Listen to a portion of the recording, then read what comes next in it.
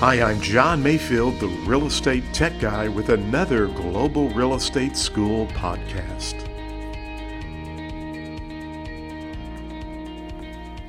Hi, I'm John Mayfield, the Business Tech Guy, with another podcast for Global Real Estate School, and welcome to episode 068.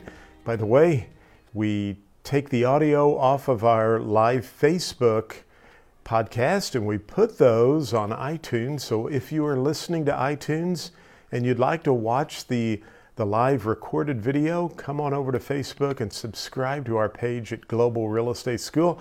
And if you're watching this on Facebook and you'd like to have information on your phone so you could listen to some of the podcast in your car, go over to iTunes and subscribe to Global Real Estate School there. Now, today's podcast, we're talking about the various names for a sales contract. And yes, believe it or not, we sometimes here in Missouri, we call it a sales contract. But in other parts of the country, a sales contract could be referred to as an offer to purchase, an escrow agreement.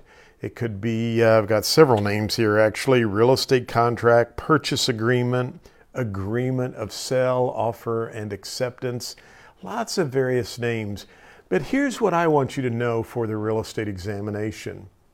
They love to test your knowledge on whether a contract is an accepted contract or whether the scenario is a counteroffer, okay? So here's what is very important to understand.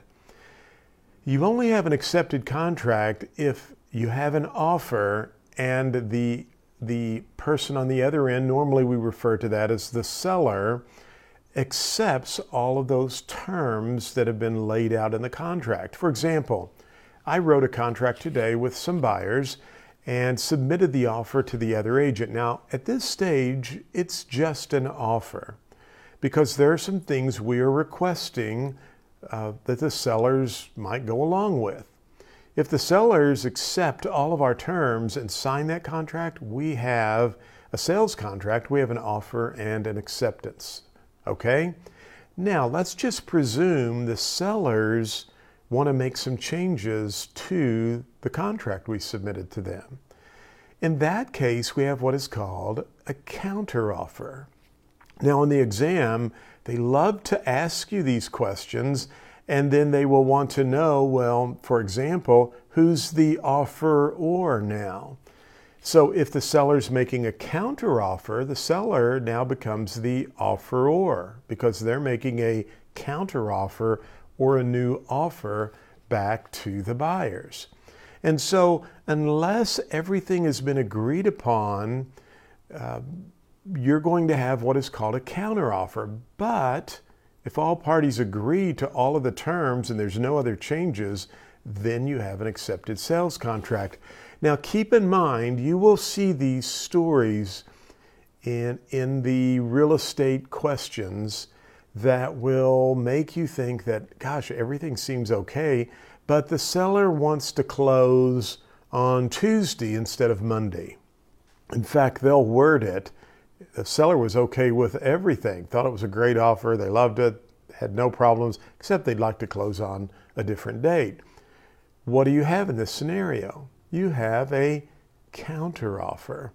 And, it's kind of difficult to explain, but when you see these questions and the way they're worded, and if you don't read them 3 times, it's so easy to miss a question like that. So, a couple of takeaways from today's podcast. Be sure and read the questions 2 or 3 times, understand what they want you to answer, and be on the lookout for who's the offeror, who's the offeree, and what is an accepted contract versus a counteroffer. So sales contracts can have different terms, or we can use different terminology for different types of sales contracts. But if you make an offer, the seller makes no changes, accepts everything the way it is, you have an accepted sales contract. But if there's a change, it's a counteroffer. And keep in mind who the new offeror might be. So thanks for watching this podcast on Facebook. Again, check us out at globalrealestateschool.com. We have some great study aids. We're updating our practice exams module that you can purchase. Our flashcards are there, and actually we're going to be offering some video flashcards. So when you not only can test your knowledge on the flashcards, but you will have video feedback and audio feedback. So go to globalrealestateschool.com. We can help you regardless of what state you are in. And if you'd like to get your real estate license, if you're in Missouri, Kansas, or South Dakota, check us out at globalrealestateschool.com. Hey, and Missouri licensees, if you're a salesperson, you can get your broker's license. Go to our broker school at globalrealestateschool.com. As always, thanks for watching our Facebook Live podcast feed or listening to us on iTunes. We hope you go out and have a great day. Thank you for listening to the podcast for Global Real Estate School. I'm John Mayfield, the Real Estate Tech Guy. Go out and make it a great day.